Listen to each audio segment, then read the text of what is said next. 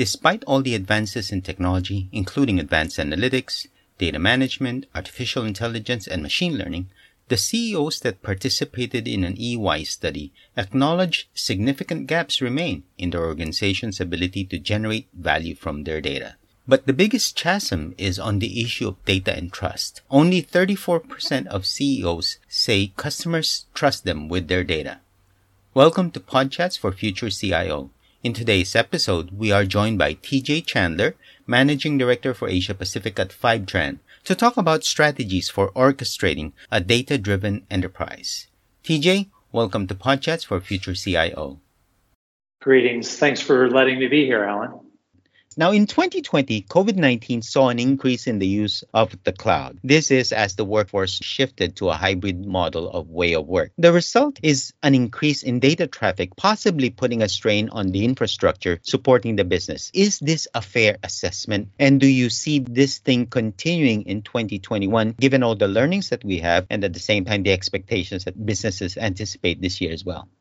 It's a great question and wonderful insight. I think, honestly, that shift started well before 2020 and before the COVID pandemic. The whole flexible workplace, the ability of knowledge workers to be dispersed and distributed, not something that's been going on really for over a decade. And what we saw through the pandemic was an acceleration of that. So an acceleration, obviously, we all had to work from home. And therefore, yes, there were some different strains placed on the network infrastructure and on data. It accelerated not only the work-life environment, but the importance of data. No longer are we able to sit around a conference table face-to-face and make decisions. We're even more reliant on looking at dashboards, evaluating statistics, and needing to have that data at the point of consumption. Again, I don't think this is something new from 2020. I think 2020 dramatically accelerated it. Rather than creating monthly reports, we need real-time information. As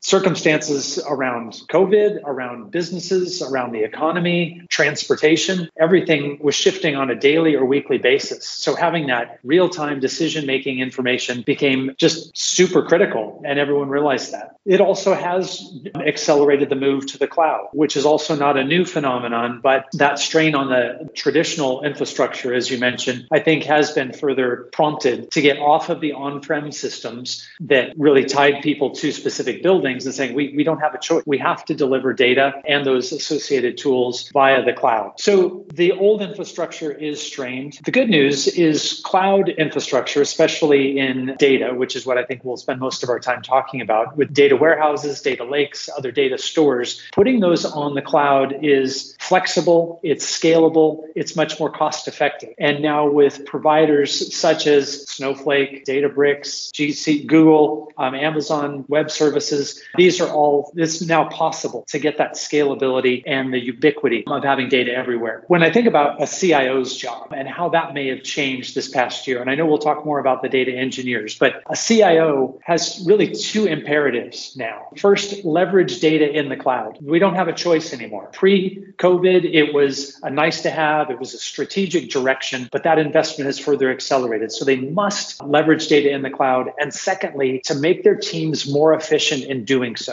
And do you anticipate the environment to be the same thing this year, this 2021? Absolutely. I think that now that everyone realizes there's no going back and that on-premise infrastructure is functionally obsolete at this point, what we're seeing in the marketplace among our customers and even our own business, we're definitely continuing that acceleration.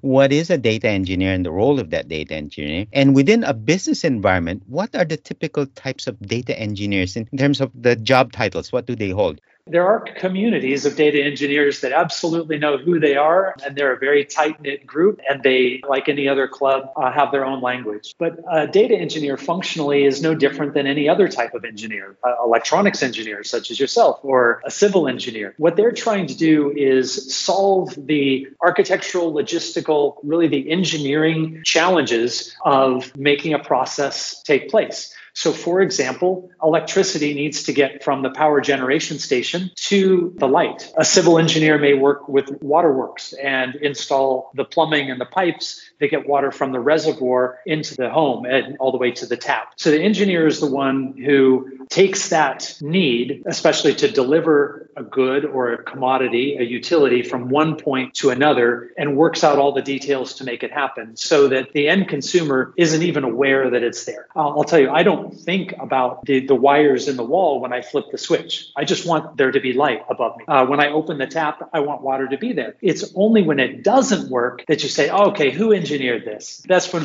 we get mad. So data engineers, you don't hear about them a lot because if they're doing their job well, then you don't know they exist. It's only when things don't go well. And we've all had plumbing problems or electrical problems that it's horrible. We've probably tried to fix them ourselves sometimes too and realize how complicated that can be. So by the same token, enterprises need to have data and they need more and more data. There are more end consumers of data. We have actually a customer in Singapore, Food Panda, also known as Delivery Hero. They only have 6 people on their data team needing to support over 1,000 consumers of data to consume those reports. That's overwhelming that they need to take care of all that. Their biggest problem was it was taking about 3 weeks for those consumers to get their reports. And they were able to reduce that time considerably through the result of data engineers saying, we can do this faster. We can figure out how to connect these data sources to their targets in a more efficient way, just like a civil engineer or electrical engineer.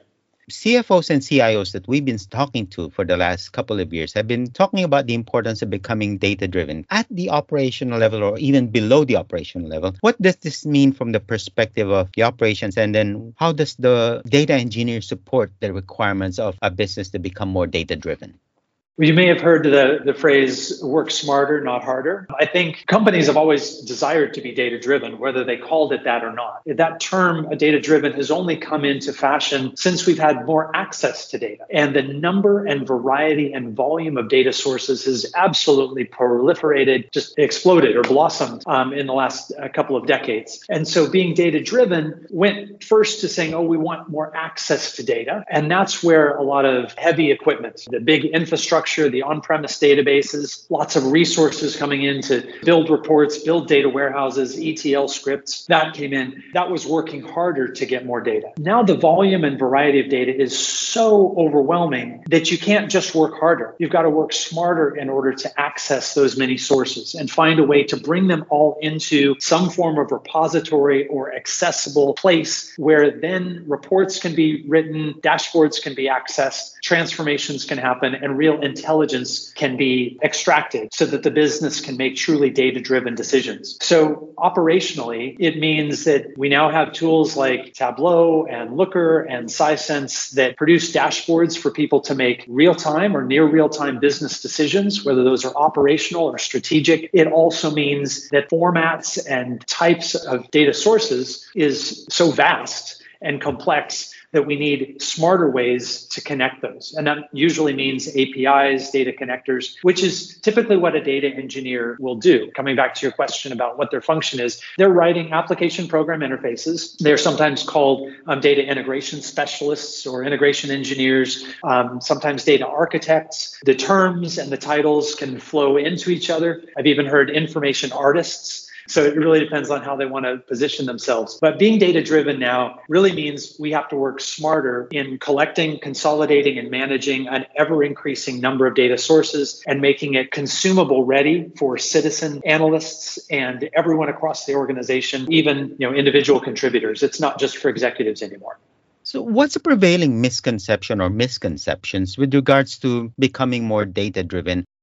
I think it's easy to believe that, so in terms of a misconception by the business, to believe that having all data and all knowledge is possible. There needs to be an acknowledgement that reality is continuously changing and becoming ever more informed, which can change some fundamental assumptions. This can be very unsettling for business managers and owners and executives who have based their strategies off of data that they had at the beginning of the year. And as they see new data coming in from new sources, it challenges those assumptions decisions, and they have to question, did we have the right strategy? Do we need to pivot? And we saw numerous examples through 2020 of companies saying the world has changed and is literally changing again before our eyes. I need more information. So the common misconception was, hey, as long as we have the data that we need, we can make decisions and execute. I think we now need to think about there's more data coming and to keep those assumptions flexible and malleable. And how do you respond to that? What sort of challenges do organizations have? And from your experience working with customers in the region, how do you help them pivot or make sure that their infrastructure is able to support this requirement to be more data-driven?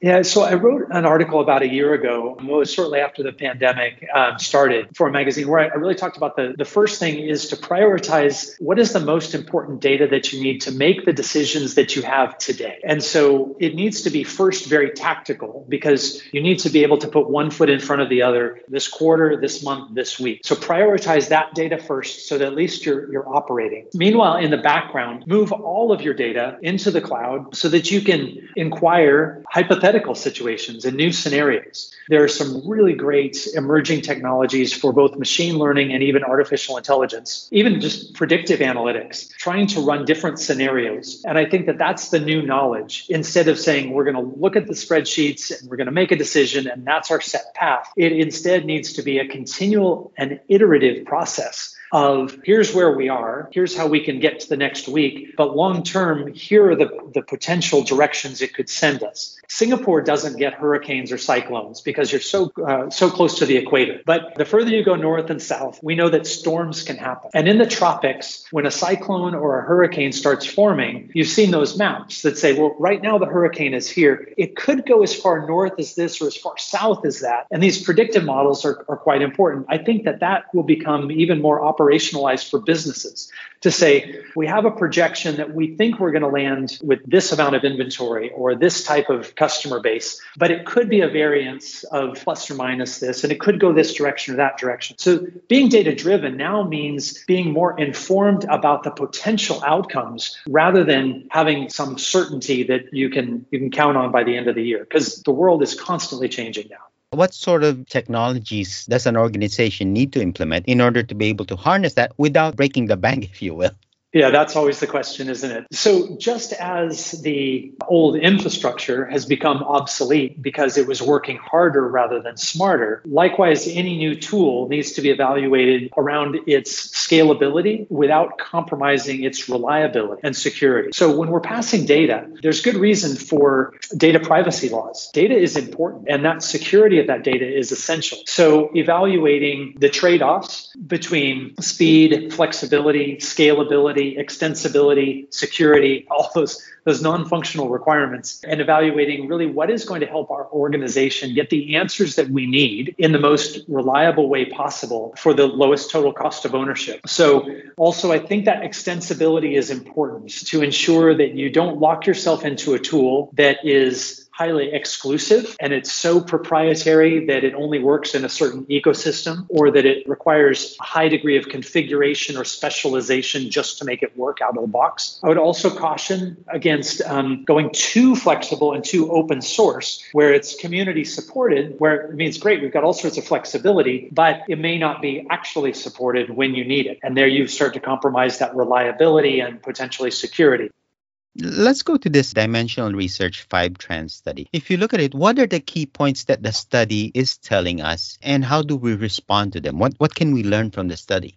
Let's go with three statistics. First is that 68% of analysts say that they lack the time to implement profit-driving ideas. So think about the analysts, which is a broader category than it used to be. But a business analyst that's trying to help the business make money or save money or reduce risk, 68% of them are saying that they just don't have the time to implement all the ideas. What if we could give some of that time back to them by giving them the data that they need when they need? The second major finding was that 34% of their time, of analyst time, was wasted just trying to access data. So you put those two together and say they're spending a third of their time just trying to get to the data that they need. If they could get that third of their time back, now they can implement that much more profit-driving ideas. And finally, only about 50% of their time is spent actually analyzing data. So they're spending their time doing low value added, just trying to access the data rather than analyzing it and trying to make a decision. For a while, I was in the actually, I had a company that ran HR, recruiting, and I was helping hiring managers, school principals to hire teachers.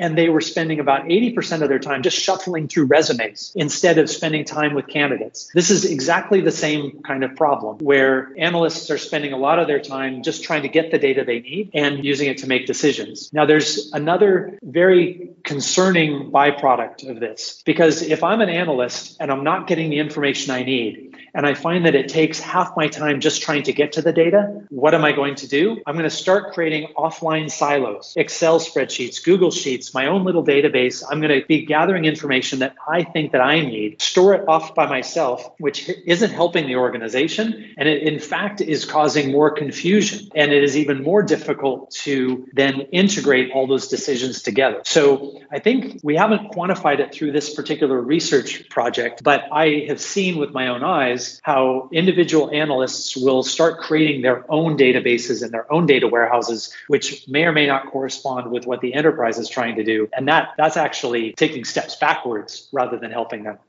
Last thing I wanted to cover with you is on ETL, right? Extract, transport, and load. What should the CIO bear in mind as regards to ETL platforms? And in particular, in Asia, how could organizations leverage these ETL platforms to help them become more data-driven?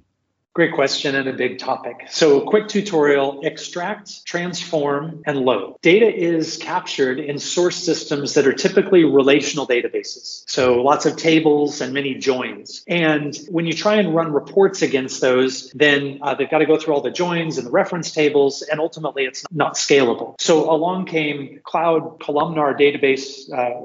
Actually before that was data warehouses, where analytical schemas or dimensional schemas were able to solve for that. And without going into the details of how that is, just recognize that it's no longer a relational database. It is an analytical dimensional database. It's a cube. That's right. Yeah. Data mart, data warehouse. So it needs to get into that cube. What has to happen is some transformation of the data. And along with that, sometimes there's some data cleanup, there's some reconciliation. If you're merging multiple sources, then that's where the transform comes. Once the cloud data warehouses came into existence, we now have near infinite flexibility for storage and compute. So the old limitations of those systems and infrastructure being able to just run harder and more reports is largely covered now, because we have these highly scalable, elastic data warehouses that we can put data into. Fivetran has decided to say, instead of extract it from the source, do a bunch of transformations and load it. The problem with that is every time you have a change in the source, you added a new column, something new is being collected, or you have a new requirement from the end user who says, actually, I want a different report. I want the data to relate in a different way. Then you've got to change the T. You've got to change that transformations again. And so those pipelines would break continually. Fivetran said, why don't we just extract it, create an entity relationship diagram automatically, and then load it into the data warehouse where we've got heaps of compute and storage power available to us. And now we have data in the data warehouse with the original data at its finest grain. And we can then do whatever transformations and additional modeling that we need according to the end user's needs. So whether it's operational reports for finance or strategic reports for R&D, we can now create many dimensional models within that data warehouse without breaking the pipelines. It can be highly iterative and very rapid without ever touching those pipelines again. So again, this is working smarter rather than harder. And I want to make sure I got to your question on that. But essentially, the future of ETL is actually ELT, and allowing the transformations to be closest to the end consumers of what the business is asking for. And as I mentioned at the beginning, they're continually asking different questions because the ground is changing all the time. So that flexibility is actually going to enhance their ability to truly be data-driven going forward. And to do it more dynamically, because the transformation occurs right at the edge where the actual user needs the system. Okay. Fair enough. Understand. Precisely. What we're talking about data that we're putting in the cloud. As you are aware, a lot of countries have their own data sovereignty issues or regulations, which restricts the ability of highly controlled industries like banks, for example, from moving their data into the cloud itself, unless it's a private cloud, but it still has to stay domestic. How do you get around this, or is there a way to get around this requirement for keeping data local or domestic?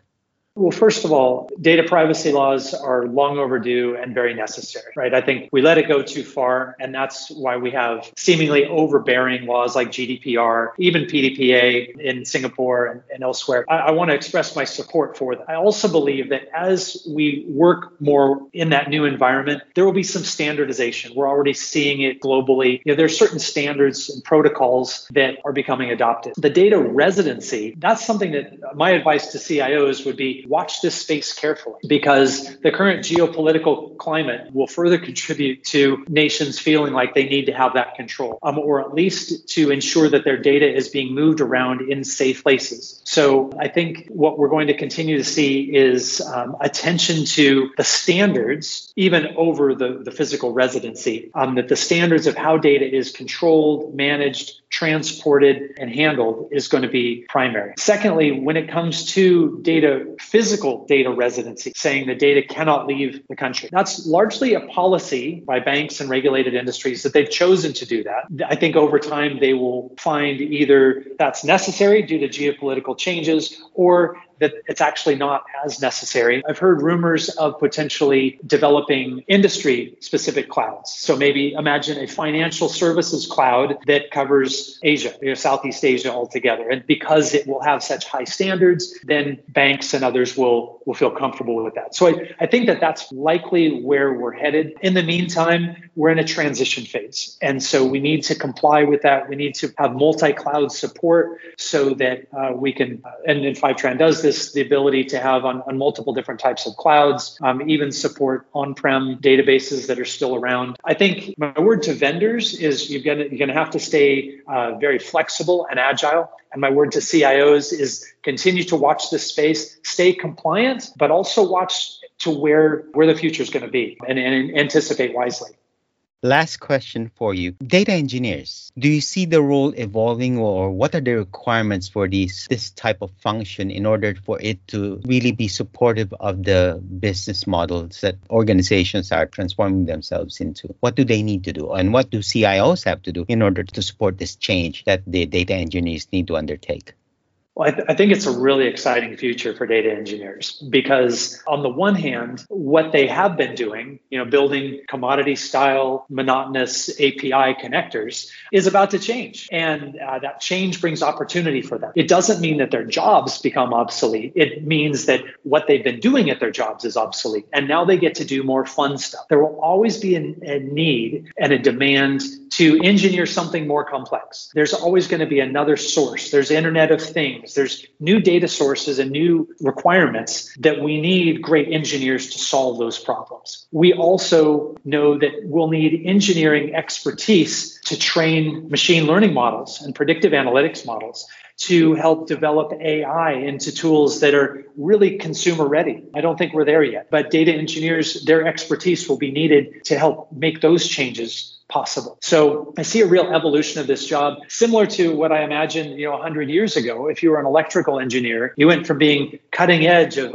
we actually made this building light up, to, now we're trying to figure out how to reduce our carbon footprint, how we're trying to deliver LED fixtures in every building and make LEED compliant buildings. So they've got great job security. Data engineers have great job security. As a CIO, I would also think about mapping all of those professionals that are involved in data, in its collection, in its maintenance and curation, in its transport, in its consumption, in its representation. These are data architects, data scientists, information artists, as I mentioned, data analysts, business analysts. Think about this now as an ecosystem rather than as individual silos, because all of this knowledge has to come together in very rapid and iterative fashion for the results that the organization needs. And a strong strategic CIO is going to identify the benefits and the values from all these different skill sets and to be able to assemble them so that they're excited about new sources of data because they produce